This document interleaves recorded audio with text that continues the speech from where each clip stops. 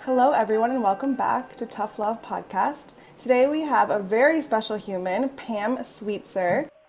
Thanks all for being here, and yeah, today should be really awesome. Pam, welcome. Hey, thank you guys for having me. This is very exciting. Yeah, so we know Pam. Pam is the founder and CEO of Heritage Camps for Adoptive Families. And we go way back. Pam's known Deontay basically his whole life, I'm pretty sure. Very long time. Yeah, and I got started with Heritage Camps back in 2018, I believe. And I've just been a fangirl since. So, Pam, I'd love to Seems hear. longer than that. Seems longer than that. But maybe I, not. it does. Maybe 2017, maybe 2017. Yeah, maybe 2017. But I'd love to hear. I know you talk about this at the camps, but for the people listening who don't know about Heritage Camps, tell us a little bit about your journey, about how that was created for you. I know you have two adopted kids, but just this journey of literally creating. How many camps are there now? Nine. Nine. 9. Yeah, tell us a little bit about Um, that. we've, varied from one to, I think at one point we had 11 or 12 and then they kind of morphed into other camps. Like our Filipino camp was always very tiny. So finally they joined Southeast Asian, things like that. Our Cambodian camp ended because literally there's no adoptees at all from Cambodia anymore.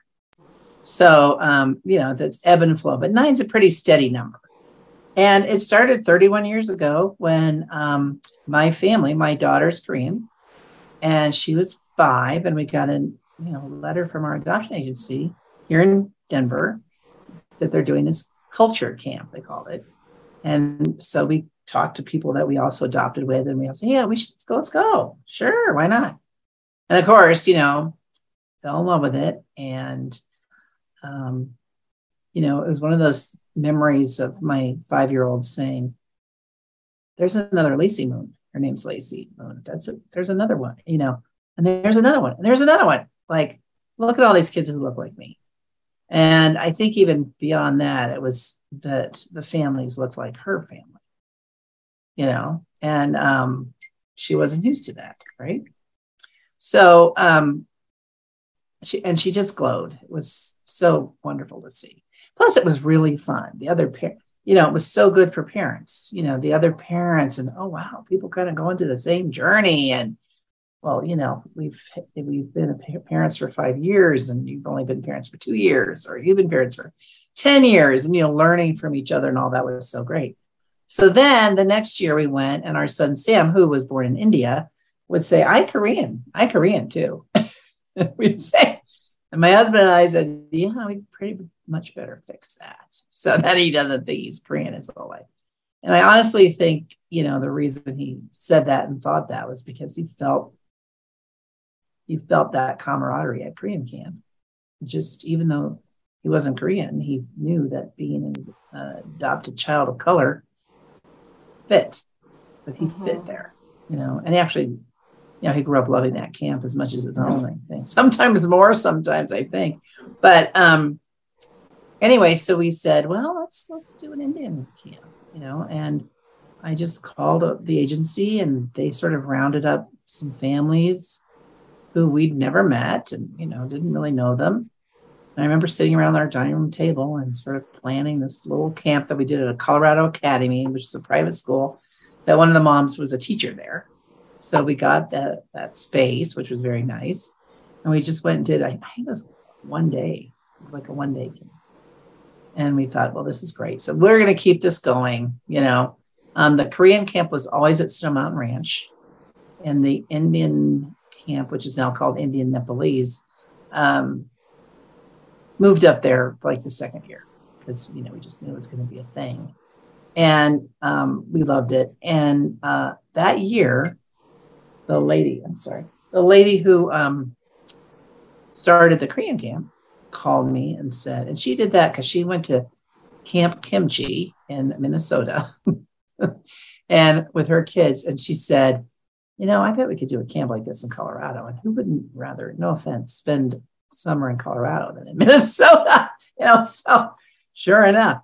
Anyway, so and plus there were a lot of families here already because of that very strong agency at the time. They're no longer here, but they were just going gangbusters at the time with the Korean adoptions and India. So anyway, she called and said, my husband got transferred. We're moving to California. Do you want to just do the Korean camp? Kind of run the Korean camp too. It was all volunteer. And I thought, well, yeah, somebody has to. And I had learned the second year, some of the, how to do programming a little bit and the procedures. And it was so different than it is now. It was really pretty basic. And luckily, we had some support from the Korean community, not as much as we have now, but we had a little bit, plenty from the Indian community. They always just jumped right in. And that's what makes our camps, I think, something from the very beginning. My understanding is we were kind of unique because we wanted our kids to have their cultural mirrors in front of them from day one. And they didn't have very many, but we did try. That was what we wanted to do. That was the main focus, because some of the other camps, the parents did all the teaching and all the, and I always have said, I don't want some white parent teaching a kid how to make kimchi. I just don't, even though they might be the best kimchi maker in the world. I didn't want that, so from the very beginning, it was much harder to do, like I said, than it is now. But from the very beginning, that's how we started out. So then it was just like, I kind of thought those would be the two camps, and I just kind of be a volunteer until I was done being a volunteer. And then all of a sudden, a friend of mine who has a Korean son, but a Guatemalan daughter, said, well, we need to do a camp for her. And then, somebody else, there was another agency in town that was doing Vietnamese adoption, and they called and said, well, can we do a camp? And it just kind of happened from there. Just, either parents or social workers or somebody would ask about another camp. And within, I think it was 5 years, I was getting a kind of a stipend. Like they give me a massage at a nice place. It's like, well, okay. And we decided we better become our own 501c3. So then we went through all of that. And I'll never forget going to the Secretary of State, and the guy behind the counter said, oh, so you're starting a nonprofit? And I said, yeah, I guess I am. I had no experience in this at all. Well, yeah, I guess I am. And he said, well, good luck. Those usually last about 3 years. And I said, that sounds good to me. That'd be great. That would be 3 years. That'd be awesome. Okay. And, 31 years later, here we are. But then, it just sort of happened that it became, my life's work, for lack of a better. It never was anything I anticipated, nothing I planned for, nothing I expected. And it has become, who I am. Part of who I am is those camps, So totally unexpected thing that happens in life sometimes. Yeah. Do you know how many families total have come to all of the camps? Oh my gosh. Thousands. Okay. Thousands. Yeah. Yeah. Yeah. So many lives that have been. And probably, I think we did kind of figure that out, like 7,000 kids or something. Wow. Through the 31 years. Yeah. That's pretty massive. Amazing. Pretty amazing. Totally. Yeah, I really love, heritage camps have changed my life for sure, and changed how I view adoption, and changed my life's work as well. So I can, these camps are they're life changing. And I know that from a lot of the clients I work with and the families I work with, where camp is home to them. Even though it's Thursday night to Sunday, midday, camp is home for them. Yeah, it is. I agree. And it's significant, and it's really beautiful to witness that. And I think what you said about your daughter being like, wow, they look like me, and having that experience. I didn't get that growing up. And I still have some cultural identity, race pieces for myself to figure out for sure. I know Deontay and I talk about this sometimes. And so it's nice to see it normalized and to see healthy adoptees, who are like, yes, I am transracial and my parents look different, and they know how to walk that line in a more healthy way. Yeah, exactly. I do. Yeah.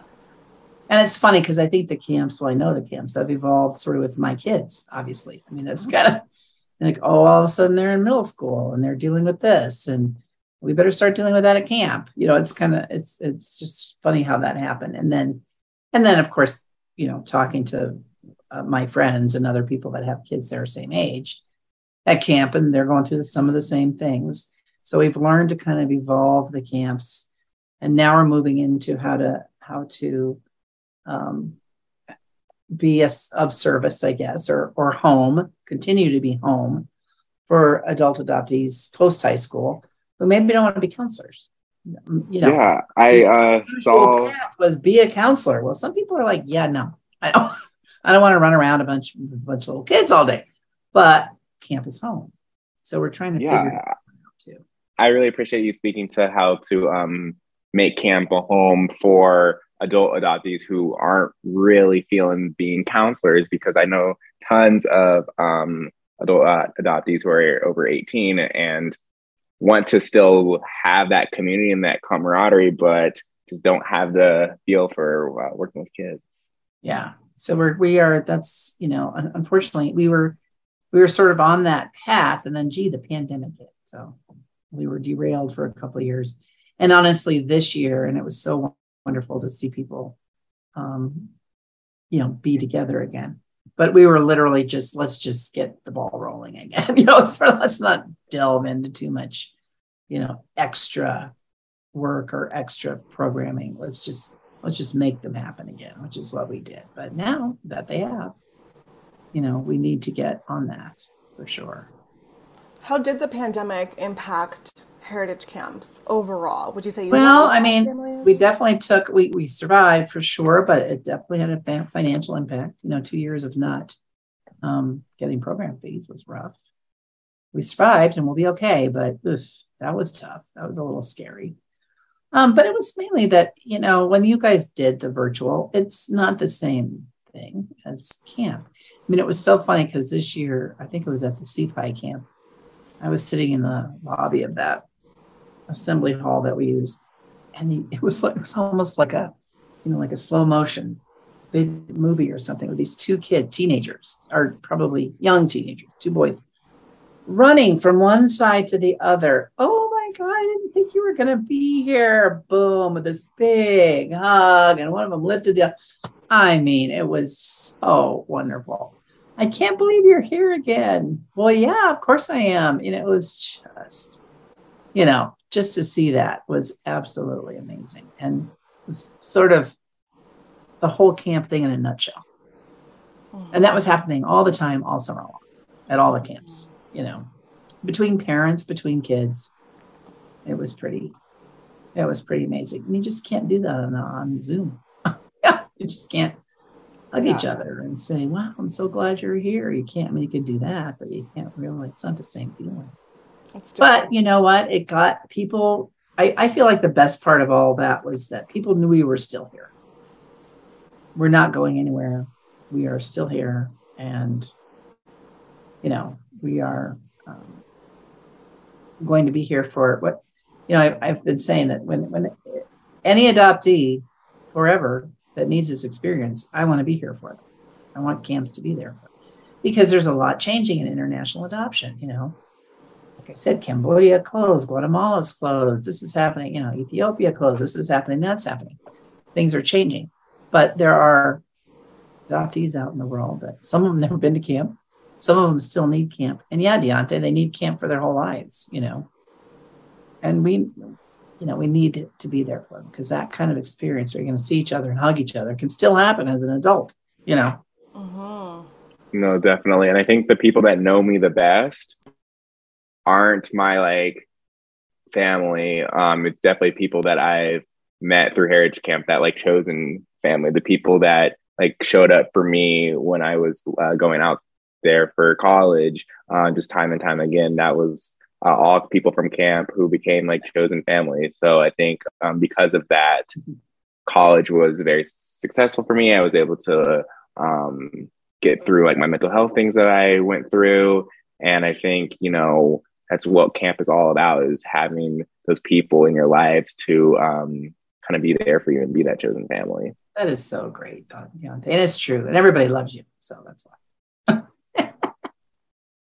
But, that's a good feeling when there's people out there besides your, immediate family or the people you grew up with, that there's this whole other community that means something to you, Yeah. And it's cool. And vice versa, because you mean something to them too. Believe me. I know. It's cool to be there for people too. I'll get text messages from Heritage Camp kids that are like, they just need someone to talk to. And I'm like, oh, dude, you can always talk to me, It's I say because my son is 33 now. And is he really? Wow. He is. And sometimes when he has, life, like job issues or, girlfriend issues or something, he will still reach out to his counselors, the people that are probably they're in their 40s now. They have kids or lives. I mean, but for some reason he still can get he trusts them. He trusts them, implicitly. So he'll still reach out rather than some of his own, peers from high school and stuff. He'll reach out to his mentors to get a little help and advice, which is cool. That's amazing. That really just speaks to how special camps are, for sure. What have you noticed over the 31 years has been like a constant need for families, if you could pinpoint that?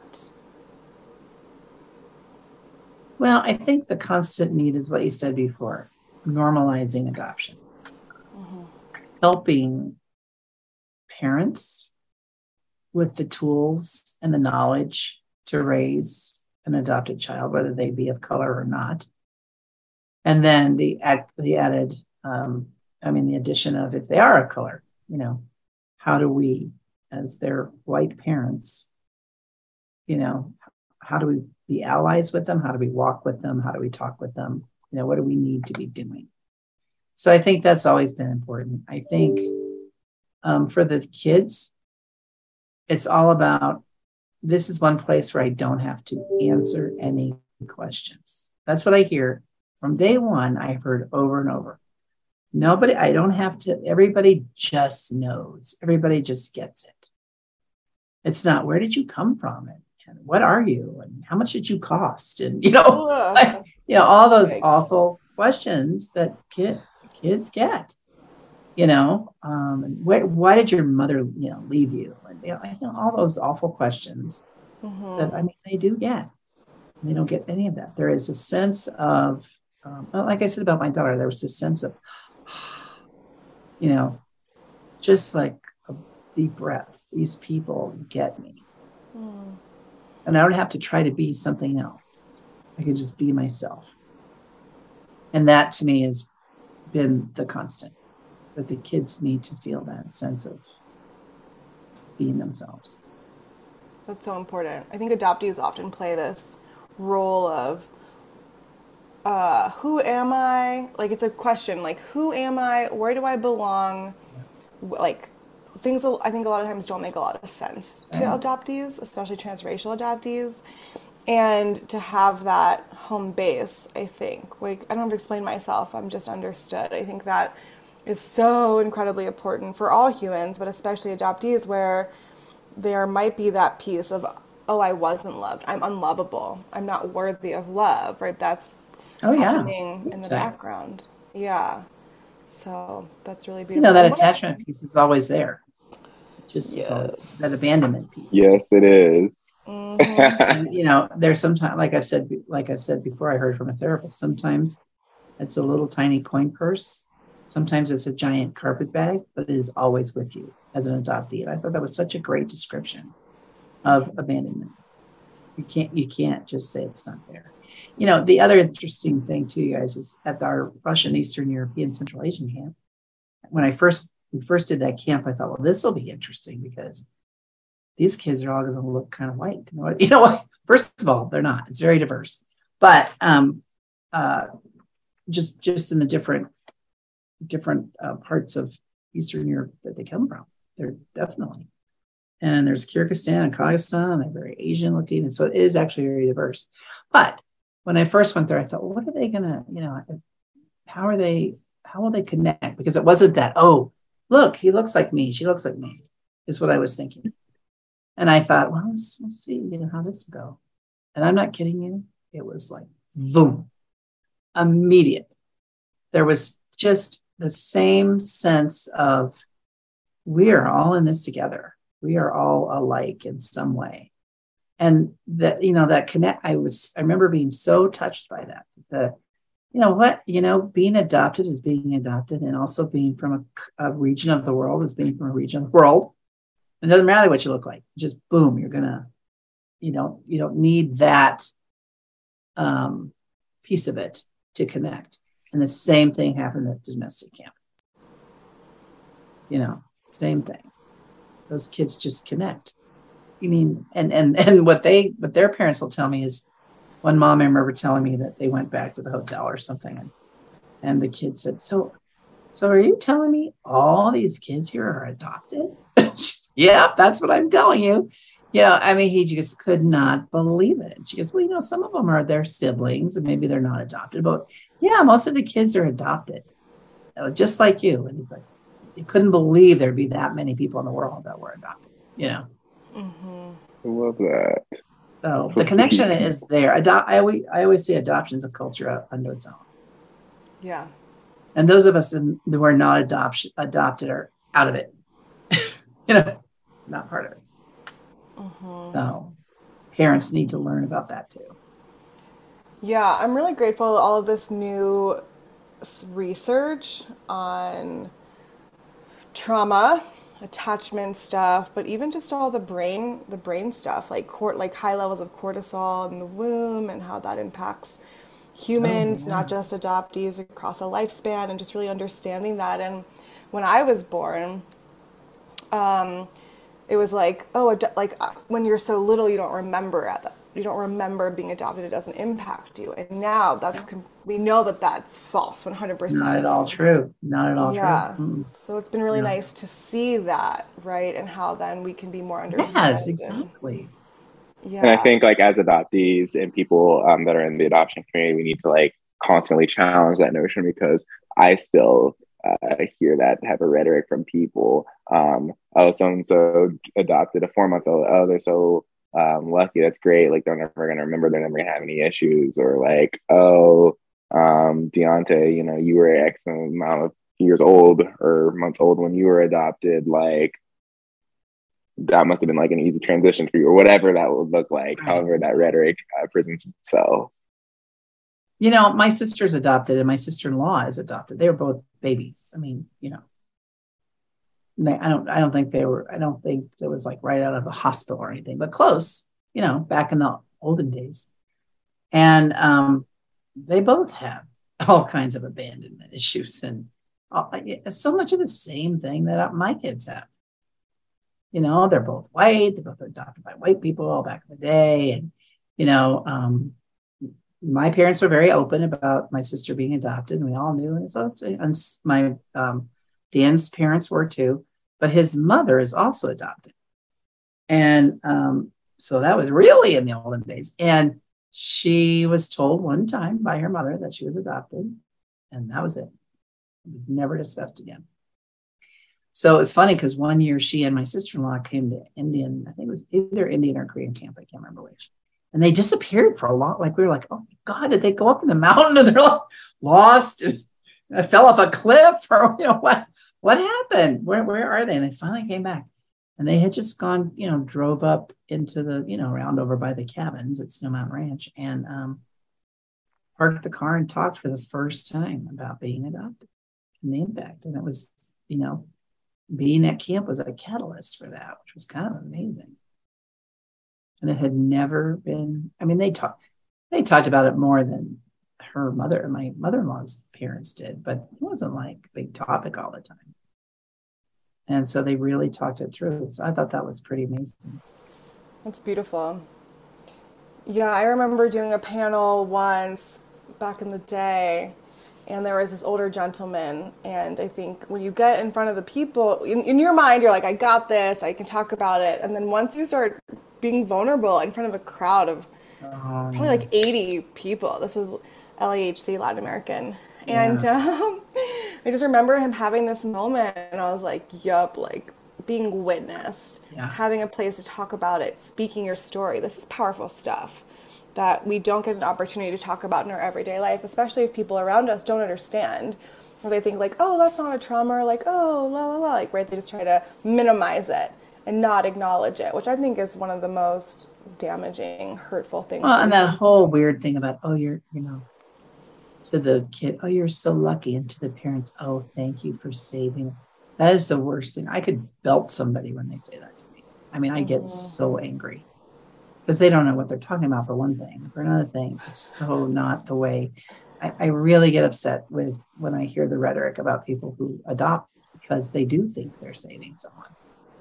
And oh, we just felt called to say, I mean, I don't know, I'm not trying to be disparaging about any kind of religion, but it is not what happens, and it's not what should be happening.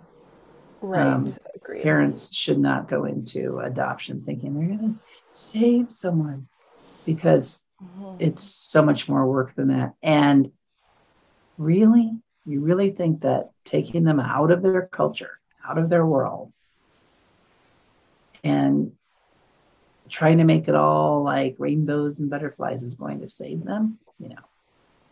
And there's, I hate to say it, but there's adoption agencies out there that kind of, they promote that, so no, definitely. Just frosts me. It's just not, having been an adoptive parent for 36 years, that is not the way it works. It just doesn't. Right. I think sometimes it's a really rude awakening for some parents. Very, yeah. They have shocking. no idea. Totally. There's a lot of loss inside of that. There's grief inside of that. Yes. I thought it was going to be this way. It's this way. I do a lot of work with Raise the Future. They're an adoption agency, and they have this massive, massive platform for caregivers, for foster parents, foster to adopt, all like social workers, etc. And they have this massive platform of just education. And I love that because they're not, on my end, it doesn't seem like they're not hiding anything. No, and they definitely don't do your saving the child thing at all. Yeah. Yeah, and they've been around longer than we have, I think. Yeah, they were called something else before. I'm trying to think of it, but I can't. I forgot. It'll come to me after we hang up. Yeah, but they're great. So Raise the Future is really great. So those listening, they do a lot of free. Oh, the adoption exchange. That's right. Yeah. So if you want, you can find them, and they do free webinars, and they're wonderful. Right. So Pam, this has been so great. It's so good to have you, and you've changed our lives for sure, and I know you've changed so many other families' lives. So I'm just really grateful for you. How can people find you? What's the website?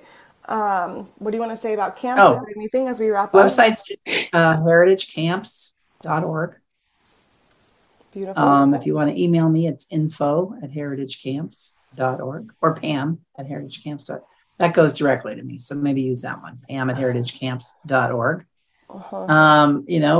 Registration will open February 1st for next year's camps. And we are going to have some webinars coming up this year, hopefully still this year, next year for sure, and, getting back on that, because I also think that was helpful during the pandemic. I know it was during the pandemic, but I think it'll continue to be helpful because those are, we have a lot of connections out there with people that can, like you all have, have done webinars for us. We really appreciate panels and all that. So we really appreciate that because we need to keep the conversation going all year long. Definitely. All year long. And that's definitely, I think I learned more about that. I guess that was an advantage of the pandemic. I learned more about that during that time that, we have to keep people, we have to help people all year long, not just those 4 days, so we'll continue to do that kind of for sure. Wonderful. But otherwise, there's camps for all the camps. The domestic camps going to be in Estes Park next year, which will be awesome. They all are either at Snow Mountain Ranch or Estes Park, except our Denver China camp will stay there. But so we'll be back in action, stronger than ever.